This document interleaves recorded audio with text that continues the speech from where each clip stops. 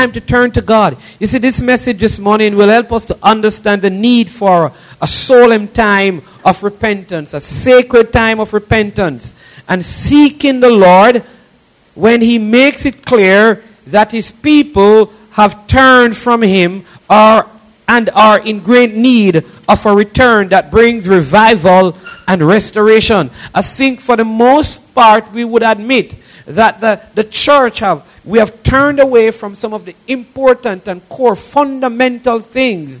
Maybe not you, maybe not me, but in general. And so let's make it very general. The church is not functioning right now according to what we see in biblical text. Somehow we know that there's a missing ingredient in the function of God's church. We realize that people are trying hard to do what is right. But we have lost, we believe, most of us, some of that manifest glory and power. And you're wondering, where are the mass salvations and the mass breaking out of the Holy Spirit? Where were those things? Where are the healings? And people often ask these questions. What is God doing? Where is God working? Why aren't we seeing greater manifestation, dunamis power, explosive power, workings of God on a consistent basis? It was like the times in Joel. The Lord says, you want it back? Well, now therefore, turn to me with all your hearts. That's where it begins. This message, the goal of this message, a solemn assembly for revival, is to learn that God controls all situations and often directly intervenes, and that we must recognize these interventions and respond to Him. So we all want a great and historic movement of God in our lifetime. All of us, we would love to see something done in this lifetime in the church that no one has ever experienced, that 10 generations from now, when they speak of it, they will say, wow. You know how people speak about Azusa Street revival? How people speak about the day of Pentecost? How people speak about the days of evangelist son now has taken over, Billy Graham. People talk about the big 10 crusades and stadiums being filled.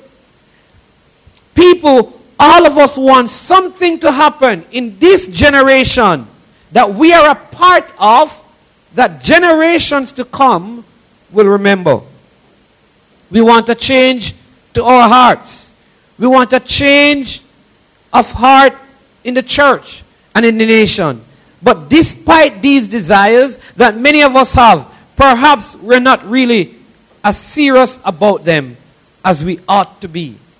Because to have that kind of a move, we need to make a certain kind of move. Amen? We can't expect dynamic moves of God if we're not willing to do some dynamic things for God. So revival needs a sacred or solemn assembly of God's people. Solemn means that it's not a party atmosphere. When it says a sacred assembly or a solemn assembly, it's not talking about this party atmosphere. Let us have a celebration. It's talking about a more, not sad, but a more reflective state of mind. A more focused, this peaceful, tranquil, quiet state of mind where it's about inward reflection. That's what the scripture is speaking to. A solemn assembly is one where the mood of the people and the tone of the events are serious and even deadly serious. When a revival needs to come and God's people are in a solemn assembly, it's not a place for joking. All jokes are over. It's not a place for half-hearted effort. We want revival, and we call a solemn assembly of God's people and say it's time for revival. It means and it requires full, wholehearted commitment.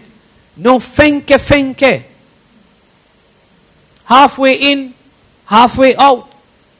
All that has to stop. It's not a time for one-day Christianity.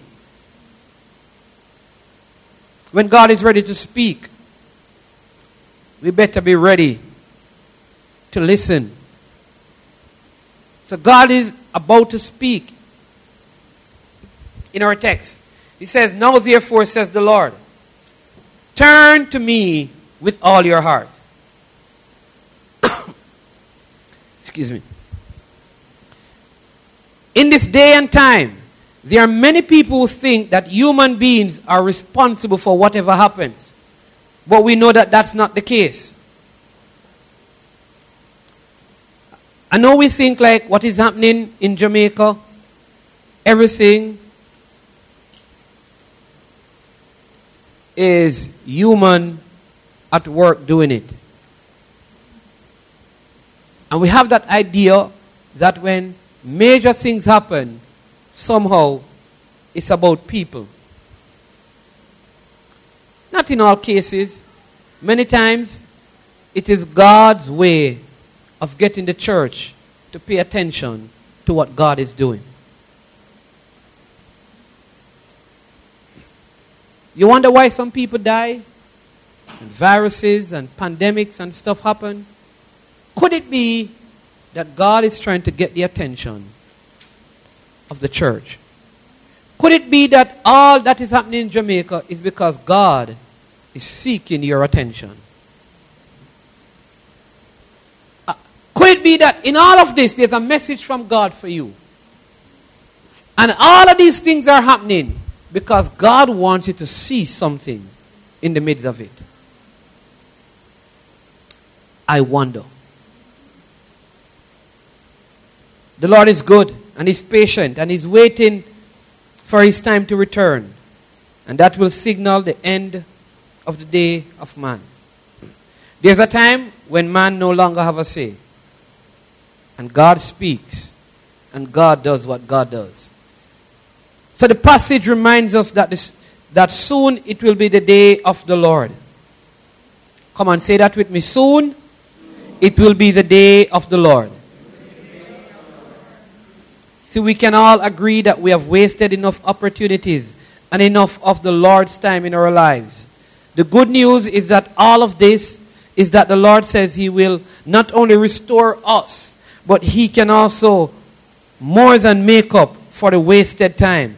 That's what restoration does. When God is restoring, God can even restore time. But to experience this restoration, God's people need a great returning to Him, because He alone can restore us and make wrong things right. I believe that all that's happening around us, it is God's way of saying, return to me. Turn to me.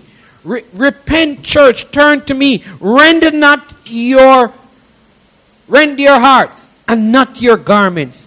Turn to me with your whole heart. Come back to me. Return to me. Repent and I will relent. I believe that all that is happening, all that we're seeing, the loss of job and the breakdown of families and schools being disrupted, is God is saying, return to me.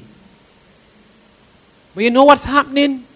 That many are going further away from Him. It's kind of funny that God could be using these events to get us to come to Him. But the same events that are supposed to pull us to Him are pushing many further away. What a dilemma we are in. God is setting the stage for His return. And the events that He's using to set the stage for His return puts the church in a dilemma. Because we don't want trials and tribulation, so we step away as God is approaching. What a crisis. That we gave our lives to Him to spend eternity with Him. But as His coming gets closer, we get further away.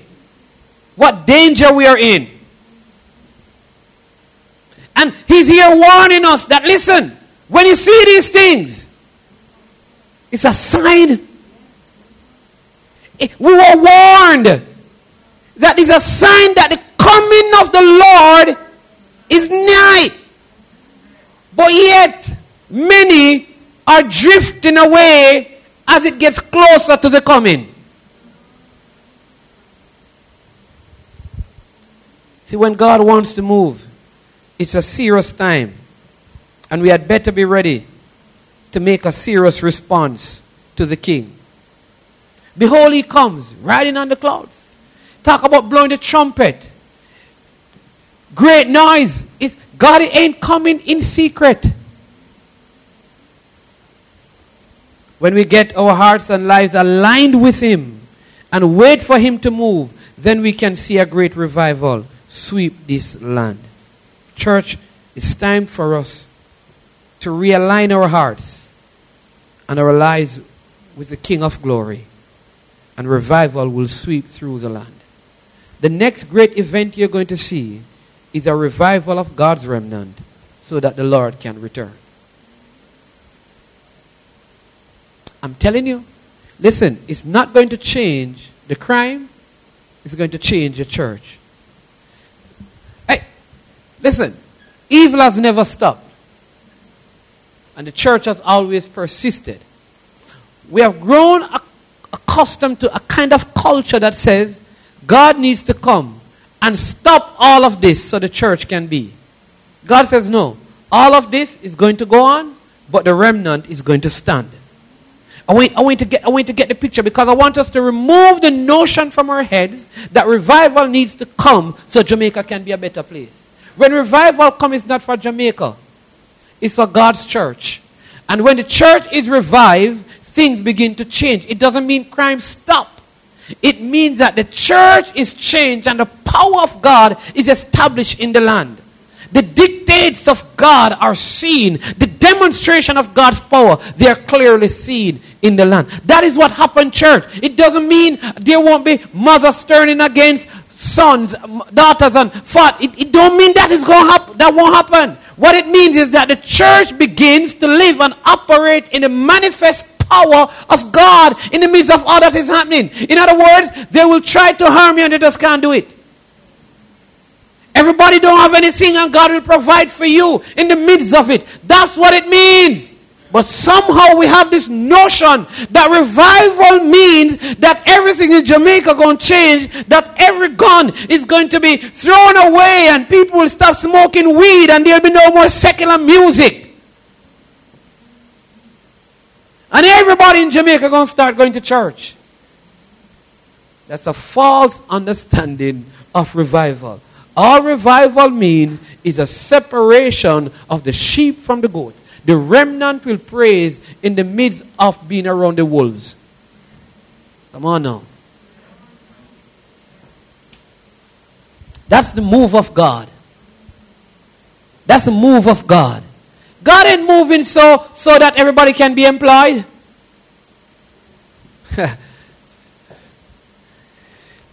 Let me get to your notes. I have 15 minutes to go. Pray for me.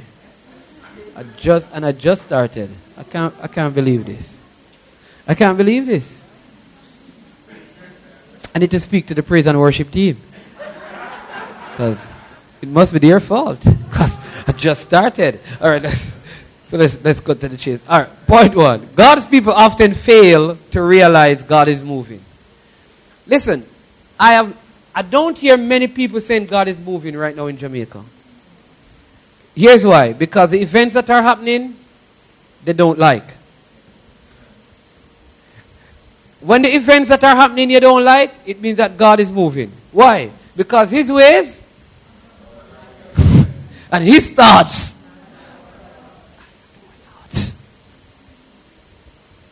People, God is moving and we don't even realize it. Because we don't like what is happening.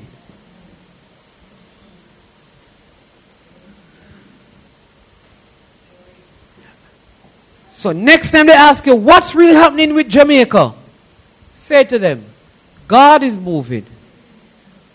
And here's what they're going to say to you next. What do you mean God will move? Don't you see what is happening? And they're going to give you some stories of depression And you say to them, it's because God's ways are not your ways. You can't understand it, but this is a move of God. The people didn't like the flood that came and destroyed them, but it was a move of God. Come on now. When God is moving, people don't normally like it.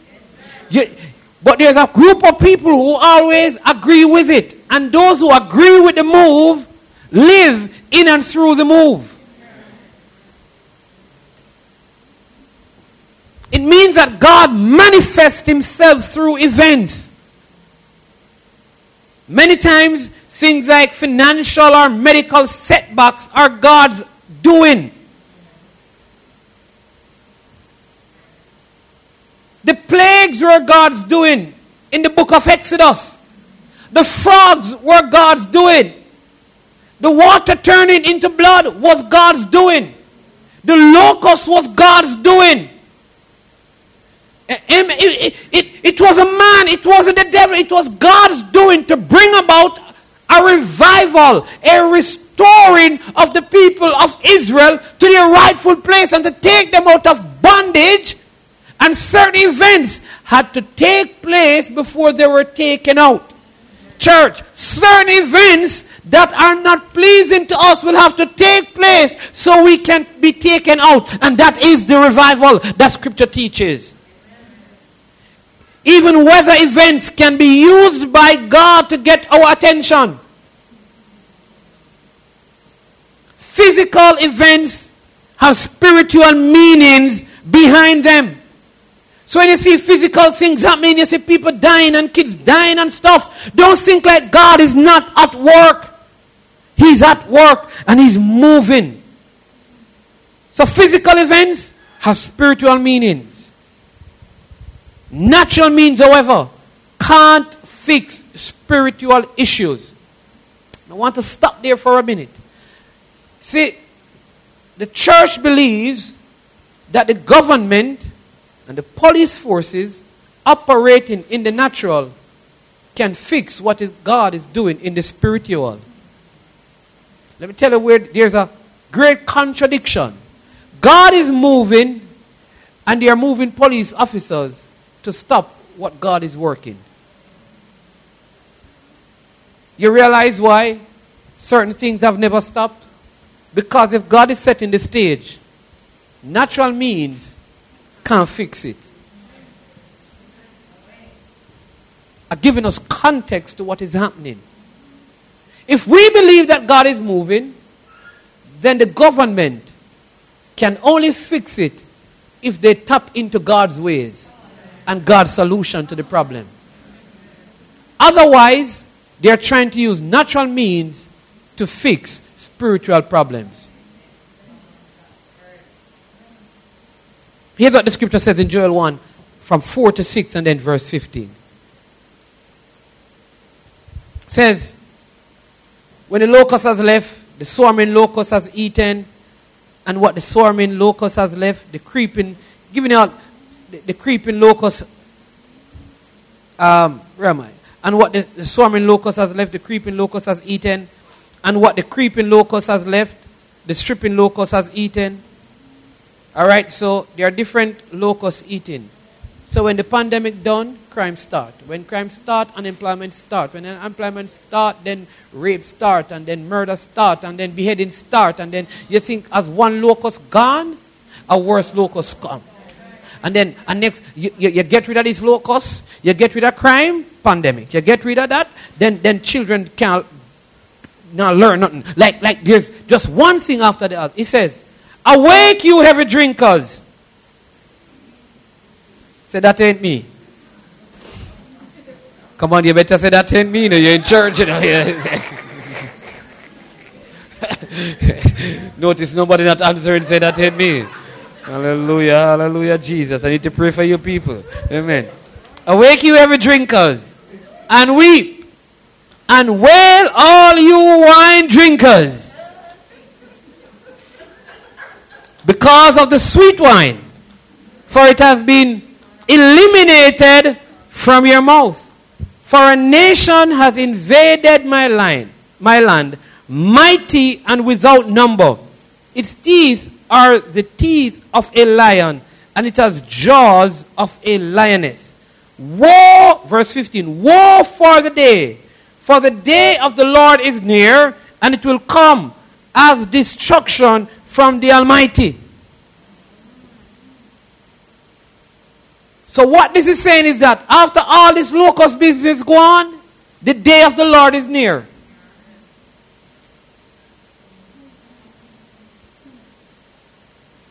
Mean that, and you see the people say, well, if that is going to happen, people of God, we need to get together and have a solemn assembly, a sacred assembly. You see, when you talk about the forecast, meteorologists can give you weather patterns and conditions. They can tell you when a tornado, hurricane is coming, or if one has already touched down somewhere. They can even predict some serious situations that will produce hurricanes and tornadoes, but they aren't always accurate. They watch and wait, and they try to warn us when conditions are threatening. Imagine God in his role as a perfectly accurate weatherman. He knows what the conditions are and what they will lead to. So he already has given us warnings because he doesn't want us to be blindsided by a storm. Do you understand that God has given, when you see conditions changing, God the weatherman is saying, there's a storm on the way. See, that's why the warnings of God are very important that we know, so we can understand the workings of God. It's a divine visitation when there is no human solution.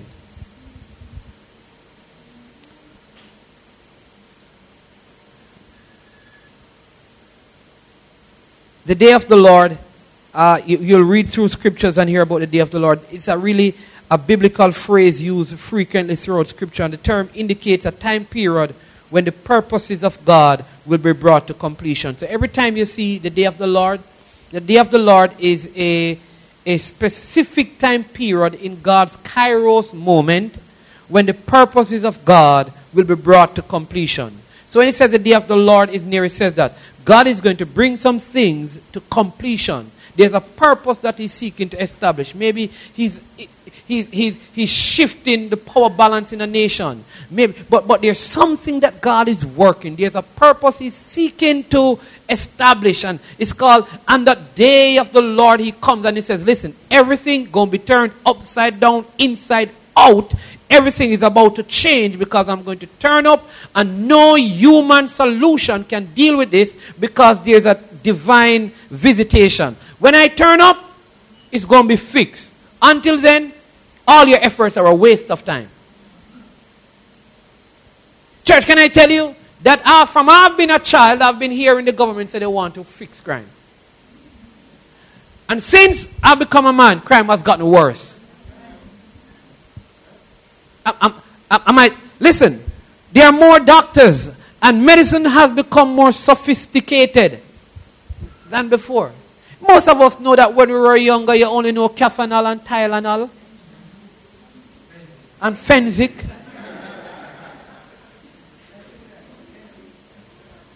They have better scientists now, but less control of sicknesses. It means that divine intervention is needed because there's no human solution. The day of the Lord includes both judgment upon the earth and salvation of many. So when the day of the Lord comes, there are some people who are going to be judged and some people are going to be saved. The end times day is almost certainly a time period associated with the return of Christ and is used frequently to speak to God's mighty power and his involvement in the world. So there's a difference between man's day and the day of the Lord. Man's day is when man do what man can do. The Lord's day is when the Lord turns up and say, man, stop because you can't do nothing about this. This is God's time. And what revival does is say, we are going to come together and we are going to meet together. We're going to pray and usher in The Lord's day. And when the Lord's day comes, then everything changes. Everything is fixed. Bodies get raised. Mountains get moved. Giants get slain. Nation get changed. Repentance happen. All of these things. God turns up and he says, listen, there are some people who are going to be judged. They're going to be washed away by the flood. But some are going to be saved. They're going to stay in the ark. He says, when God turns up, he says, there are some people who are going to go across the Red Sea. But there's a next set, all of them going to drown. Says, when the day of the Lord comes, he says, finally, I'm about. Sodom, you have been going on for too long. Gomorrah, you have been going on for so long. Here's what, I'm going to turn up. Listen, take out some, judge the rest. That's the day of the Lord. The day of the Lord is when God decides to no longer let men call the shots. He comes as King of all kings. He turns up and says, remember, I am Lord of all lords. All authority belongs to God.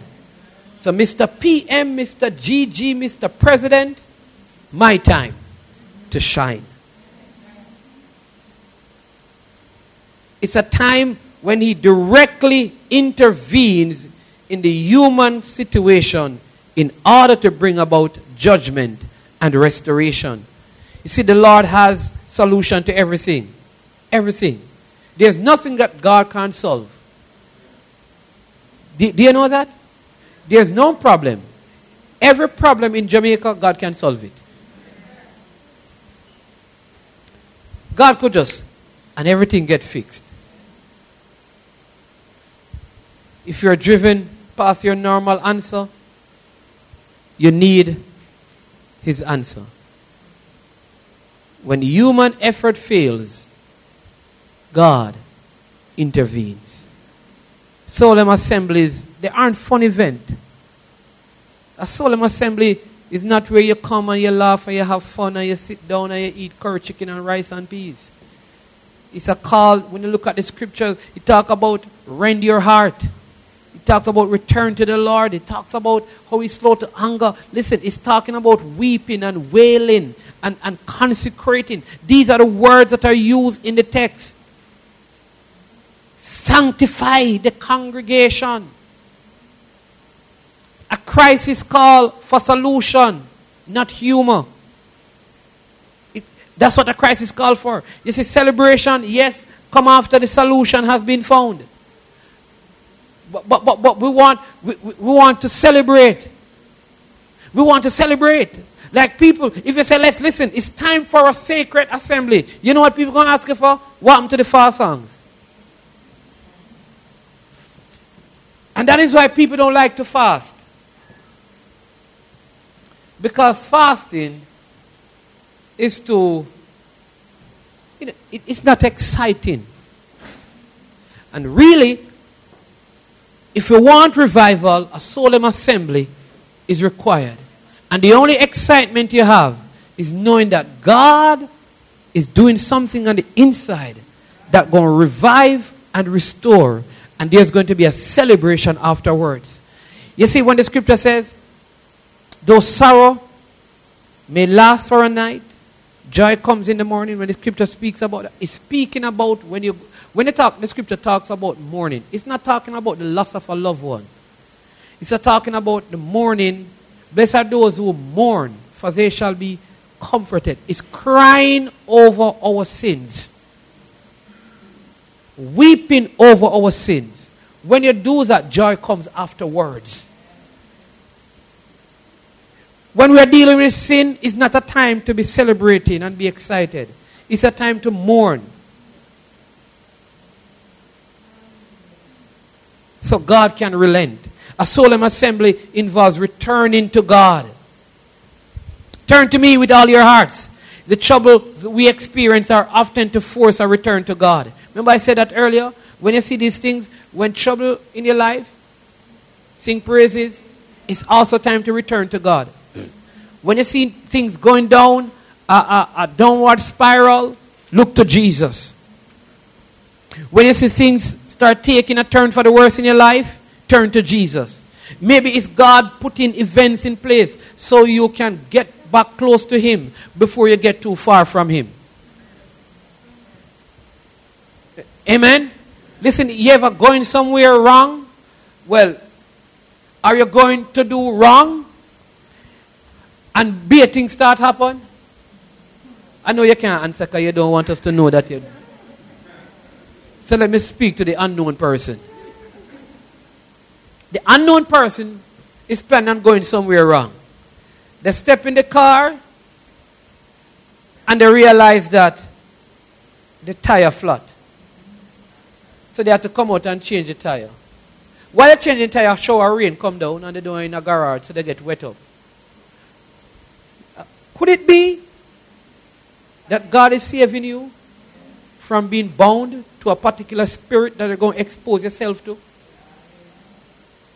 And the spirit is lurking out there to tie you to it. And God put these events in place to stop you.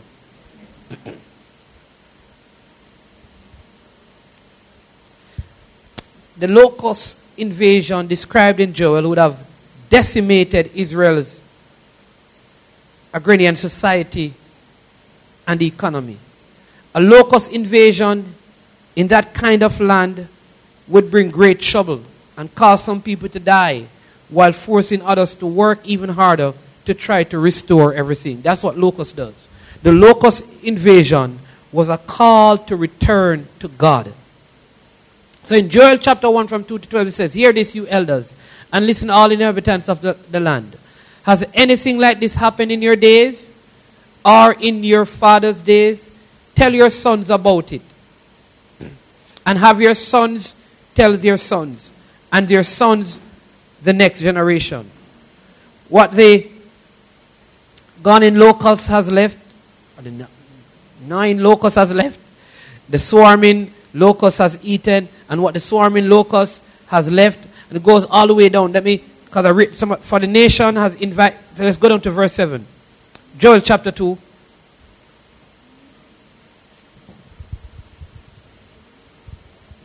Verse 7.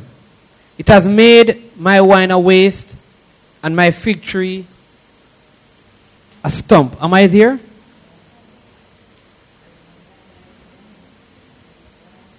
Yeah. Joel chapter 1 verse 7. I'm at the right place. There you go. It has made my wine a waste and my fig tree a stump. Joel chapter 1 verse 7. It has stripped them bare and hurled them away. Their branches became white. Wail like a virgin, clothed with sackcloth for the groom of her youth. The grain offering and the drink offering have been cut off from the house of the Lord. The priests mourn, the ministers of the Lord. The field is ruined, the land mourns, for the grain is ruined, and the wine has dried up. Fresh oil has failed. Be ashamed, you farm workers. Farm working thing a long time, you know. I mean, not this. No. Wail, you vine dressers, for the wheat and the barley, because the harvest of the field is destroyed. The vine has dried up, and the fig tree has withered. The pomegranate, the palm also, and the apple tree, all the trees of the field have dried up. Indeed, joy has dried up from the sons of mankind. You see what is happening? What happened destroyed the very joy of mankind. So at this point, church, seeking human strategies would be missing the point. Why? Because repentance is crucial for returning to God. And it is a complete turnaround. A 180-degree turn. All right? That's what it needs. Where's Casey? I want you to stand for me, Casey. This is Casey right here. Don't know if you can see her. Casey is very intelligent. You know what? Give me 90 degrees. Give me a 90 degrees turn. 90 degrees. There you go. 90 degrees is not enough. All right? So give me a 180 degrees turn. There you go. So from her starting point, she's now in a different direction. Right? Repentance is not 90 degrees. It is 180 degrees. It means that you turn your back on something and turn your face to something new. When God says repent and return, he says 190 gives you a glimpse of what is behind you and what is ahead of you. And most of us like that. We have not completed the turn around. Because, Casey, come back 90 degrees for me. We are 90 degrees. And 90 degrees, they call it the peripheral vision. You can see there, and you can still see there. You see where you're coming from, or you're being haunted by your past. God says, real return to me means that you forget the things that are behind. It means that you have to go 180. 180 again. And until you're 180, you have not repented.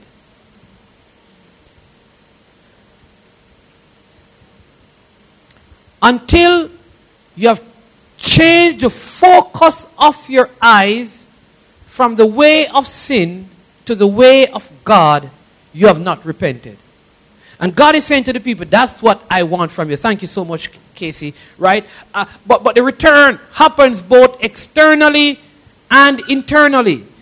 So it doesn't just happen by you just okay, all right, Pastor, see, I must repent. Oh, okay, well, no. An internal change must take place, and that is why the scriptures speak of some of these things about consecrating and sanctifying. You see, the solemn assembly works only if this is internally driven and not merely externally driven. And so spiritual disciplines such as fasting display such a change. When you begin to have a heart for fasting and reading God's word and worshiping God and praying. So you meditate upon scripture during this time and you be honest before God.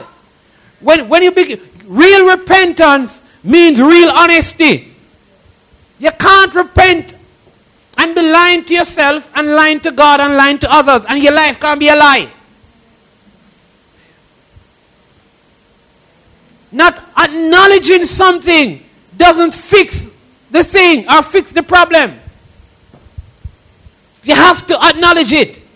You have to acknowledge and admit that this is wrong and I am wrong. We may not want to face God, but the problem will still persist. So instead of ignoring the issues in our life, we should sound the alarm. Something is wrong. And so when we return to God, here's what happened. According to the scripture, he returns to us. So when we repent, God relents.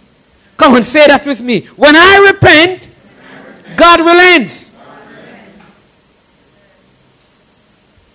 So watch it. Hey, this is amazing. Right, Casey, I know you don't like to stand up in church and things, but can you stand for me again? So while you're in sin, it's not that God has turned his back. But all you see what is happening? Because say God is over there, right? Not any of those three persons right there. I'm talking about, God is just over that side somewhere, right? It means that in that position, she's giving God her back.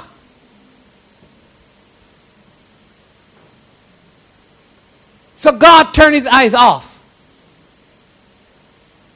But it's not really that God turned his eyes off. Because God's eyes are always on us. Here's what. But she can't see the eyes of God on her. Because her back is turned. And as long as you're in that state, here's what is happening. Here's what is happening. You're seeing what God don't want you to be like. You're seeing your other God. And so that is why you have to make 180 again. And so now, the devil that haunts you can only see your back. And your face is fixed on the Lord.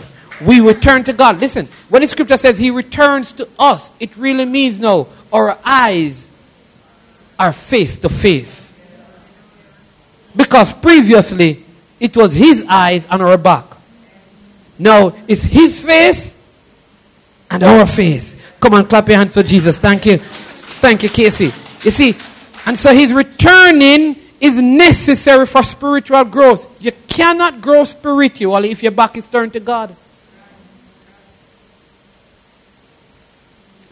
So we must first be brutally honest and lay everything out on the table. I don't know if you know what a trash compactor does or is, but a trash compactor doesn't eliminate the trash. It simply tries to make the pile manageable and compacts it so you can add more. Right? The garbage trucks, they compact. So what they do is that they'll throw your garbage in and you see this thing come down and it squashes it down so they can put more garbage on it, right? Generally, that's how it works. But the garbage professionals remove it from your property and they dispose of it. So they compact it in truck and they remove it, right? The garbage collector doesn't come knocking on your door looking for your trash. He picks it up only after you put it out by the curb. Let me say it again. The garbage collector don't come and go in the kitchen and take out your garbage. You have to take out your garbage, put it outside, and the garbage collector comes and takes it away.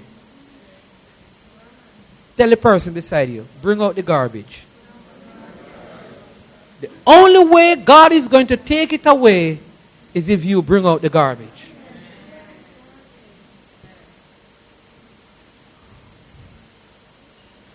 When we return to Jesus, He fully removes all our garbage. We just have to put it out there for Him. When we try to take care of it ourselves, we try to press it down. I do that sometimes. It doesn't. Listen, when the garbage bag sometimes you try to push it down and put in somewhere, you stuff it down and put more on it.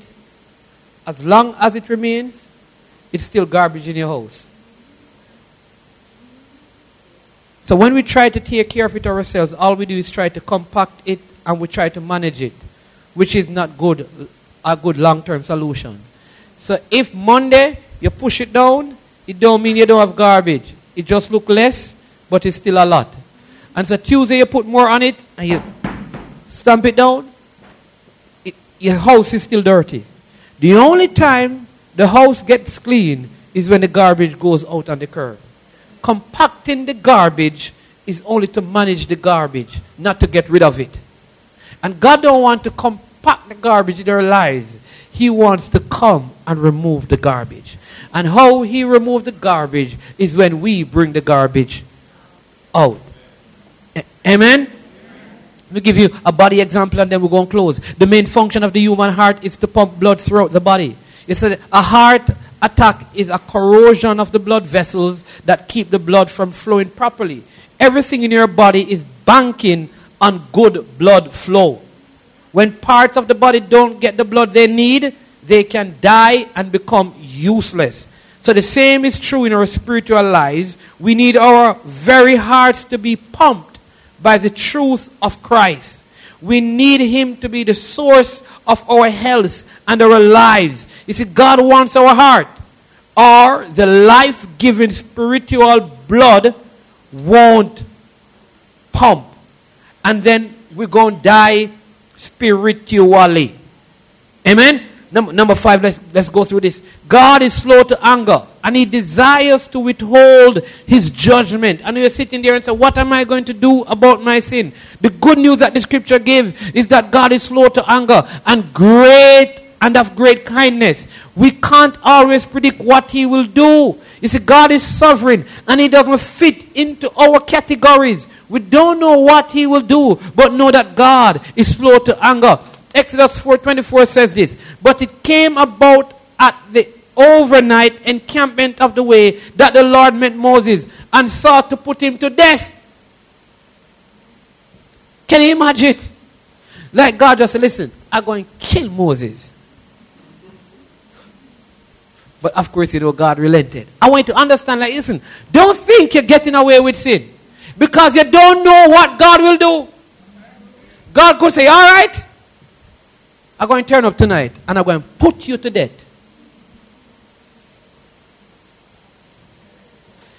But that's why we can't play with sin.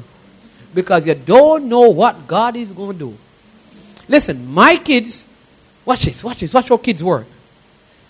Kids don't do certain things because they know what you're going to do. Here's the thing. If they know that they're going to be caught, they don't do it. Most smart kids act that way. If they're going to do it, they try to make sure that they know that they're not going to get caught. Here's the thing. When it comes on to God, you can't play that game. Your parents can't always see, but his eyes go to and fro the whole earth. So he's always seen. We can't play, I am not going to get caught with God. It don't work that way. Every situation will be different, but they all show his mercy. Jonah 3 verse 10 says, when God saw his deeds, that they turned from their evil way, then God relented of the disaster which he had declared he would bring on them. So he did not do it. Sometimes God will say, you know what, you're supposed to be dead, you know. But I'm not going to do it. Next time he say, you know what, I'm going to kill you. You just don't know what God is going to do. So I would say to you, don't take any chances. See, God is more than fair and gracious. And many times in Scripture, he did not give what was deserved. Hallelujah. I thank God that he has been so kind and gracious to us. He often restores things even better. And so what that means is that when God comes and revival takes place and God says he's going to restore you, your latter will be better than your former. In other words, your later stage will be better than your previous stage. God is not just going to fix you up for you to look the same way. He's going to fix you up for you to be better than you were. You see, better than before. God can give back what the world has taken. In other words, this when God says, I'm going to restore, it means to reinstitute to proper order. So it means that there are some things that we have lost. Maybe you have lost some years. God says when revival takes place and I'm coming to restore. You see the 10 years that you lost in that wasted relationship, I'm going to put some things in place and you're going to be like you lost nothing. Remember when Job, everything that Job lost, God restored what? What fold? Double fold. In other words, he got more than what he... In other words, he was in a better state after the revival took place than when he was before the revival. Come on now. That's what God is saying. God is saying, listen. When I restore you, it's going to be better. So verse 25 of chapter 2 says this. Then I will compensate you. Hallelujah. Okay, you need to get this every time you think about God restore me. Here's what what that means. Then I will compensate you for the years that the swarming locust has eaten. Come on, just lift your hand and say, God, thank you for my compensation. He says, the creeping locust, the stripping locust, and the yawning locust, my great army, which I sent among you. Hold on. Who sent the army?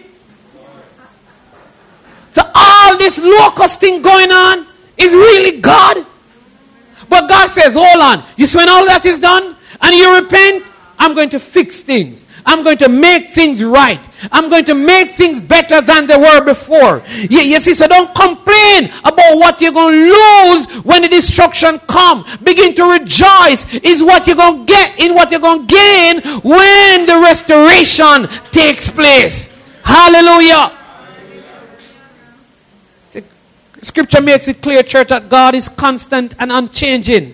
But that doesn't mean he doesn't relent of his judgment and bring mercy instead. You see, the scripture is full of instances where God decided not to bring the destruction or judgment he had warned of. We see this in the book of Jonah, in the story of Moses and Zipporah in Exodus 4, and also in Exodus chapter 32. All of which are cases where God decided not to bring catastrophe because he relents. Perhaps it is to explain God's change of mind. Not as mankind forcing God to alter his will, but God demonstrating his mercy when someone repents. These stories are in scriptures for us to see his grace and slow to anger nature. That's why I like this song. Your grace and mercy, it brought me through. I'm living this moment because of you. Because man, listen, there are some people that don't get where. I want us to understand when the scripture, when we're talking about, there are some people who didn't get away with what you got away with. Come on now, think about it. There are some people who didn't get away with what you got away with. Here's the other part that is true. There are some people who got away with what you didn't get away with. You ever hear somebody says, listen, the one time me make me mistake. Lord have mercy, look what happened. And look how many other people do it and that never happened to them. In the reverse is true. There are some things, hallelujah. Listen, there are some things that you don't get away with that some other people is just one chance them get. That's the grace of God. That's the grace of God. And the kindness of God. So I say to you and I say to me, you don't know what you're going to get away with and what you're not going to get away with. So don't do anything that you need to get away from. Let me say that. Because we do not determine what we get away with. And we do not determine what we don't get away with. Don't do anything that you're going to need to get away from.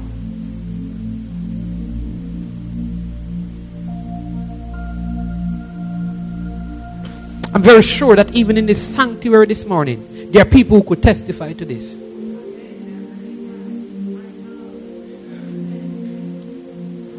That the first time I tried, you know what happened to me? There's a next person going to tell you, well, boy, several years, and that has never happened to me.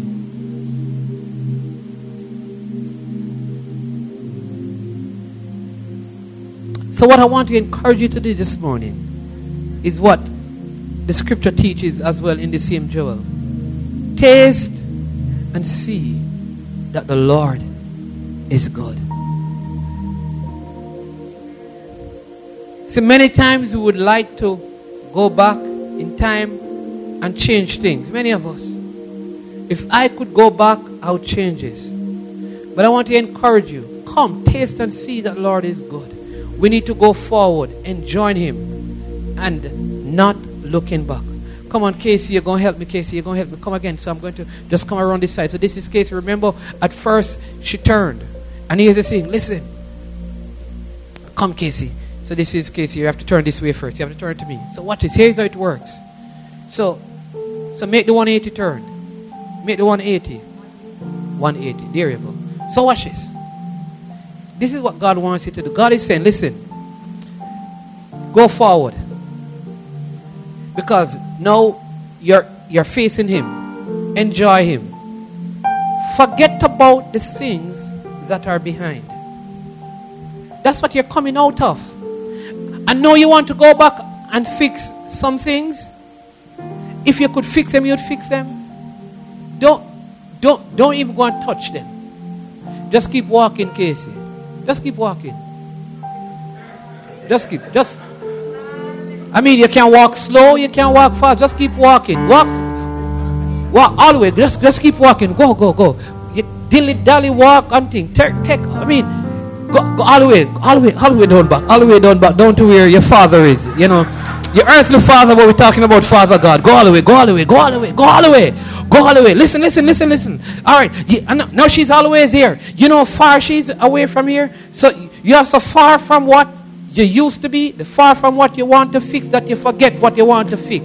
The problem is that some of us want to stay right here. We don't want to go forward. We want to repent and stop. And so we still stay close to what is there.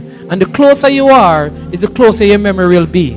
You need to start walking towards the Father, because the closer you get to the Father, as far as the east is from the west, there's a separation, and the separation is in the walking.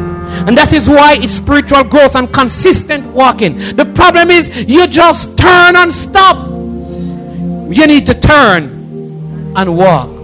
Come taste and see. Watch this, watch this. Where is the Lord? Ahead of me. So to taste and see, I have to get where he is. Not just turn to him, but I have to get to him. Because I'm going to taste and I'm going to see that he is good. It means that our best days are ahead if we follow after the Lord and if we follow the Lord. Because here's the thing. The Father is going to take you where the Father is going. Hallelujah.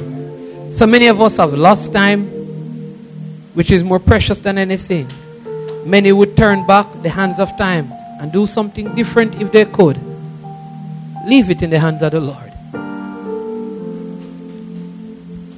See, I can't say what God is going to do in any given situation. All I can tell you is that he changes his mind concerning judgment when we repent and when we return to him. The scripture says, now therefore, says the Lord, turn to me with your whole heart. Rend your hearts and not your garments. Call a sacred assembly. Consecrate yourself. Sanctify yourselves. He's a God who is slow to anger, and he is full of kindness.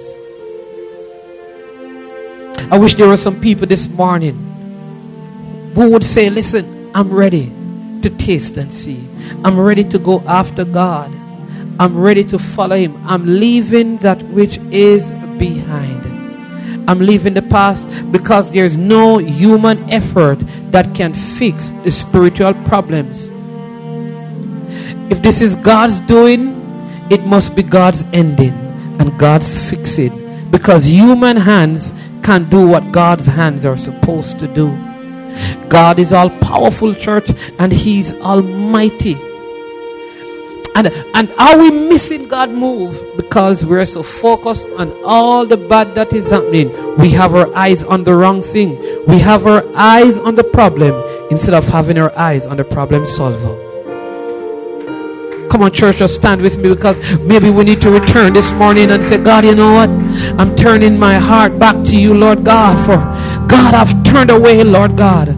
The focus has been about all the bad that's happening, the pandemic, and it's been about the crime. It has been about the financial instability. It has been about the unemployment, God. It has been about, the broken relationship, God. It has been about the many life failures. My eyes have been on the wrong thing, God, and my back has been turned to you. But God, this morning, in the name of Jesus, we make a 180 turn, and we turn our back from the problem and we fix our eyes on the problem solver. Lord God Almighty, for you are the problem solver. Lord God, when heaven intervenes, everything changes in the name of Jesus. For there's nothing too difficult for you, and there's nothing impossible with you. God, we thank you that even in the state of our sin, you continue to be slow in anger and great in kindness. God, it could have been me, but it was you who saved me. God, I could have been that one, but God, you intervened.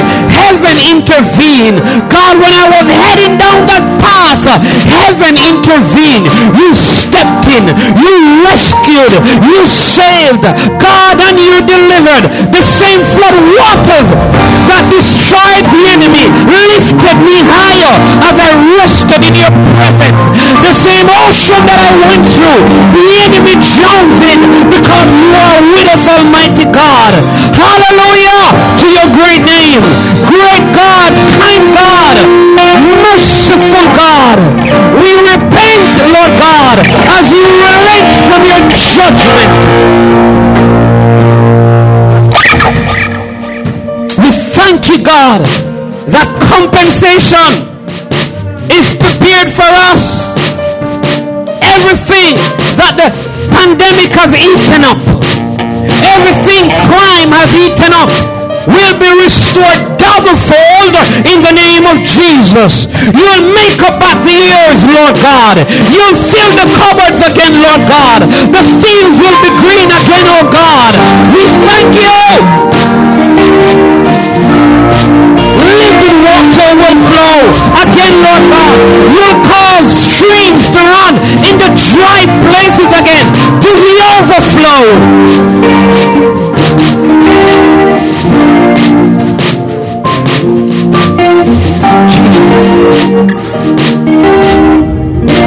Jesus. Listen. Come on, just lift your hand and say, God, I thank you that this year is my restoration year. Compensation for everything that the enemy has stolen. In the name of Jesus.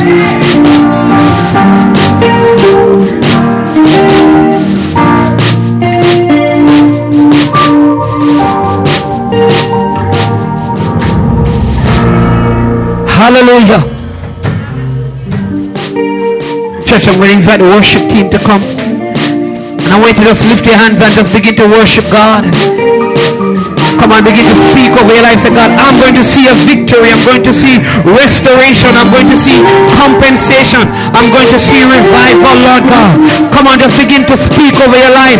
Say, my son and my daughter, they will see the victory. They will see restoration. They will experience compensation. Come on, just say, I'm going to see the victory in my marriage. I'm going to see the victory in my finances. I'm going to see the victory concerning my health. I'm going to see the victory in my family. I'm going to see the victory in the lives of my children. God, I'm going to see the victory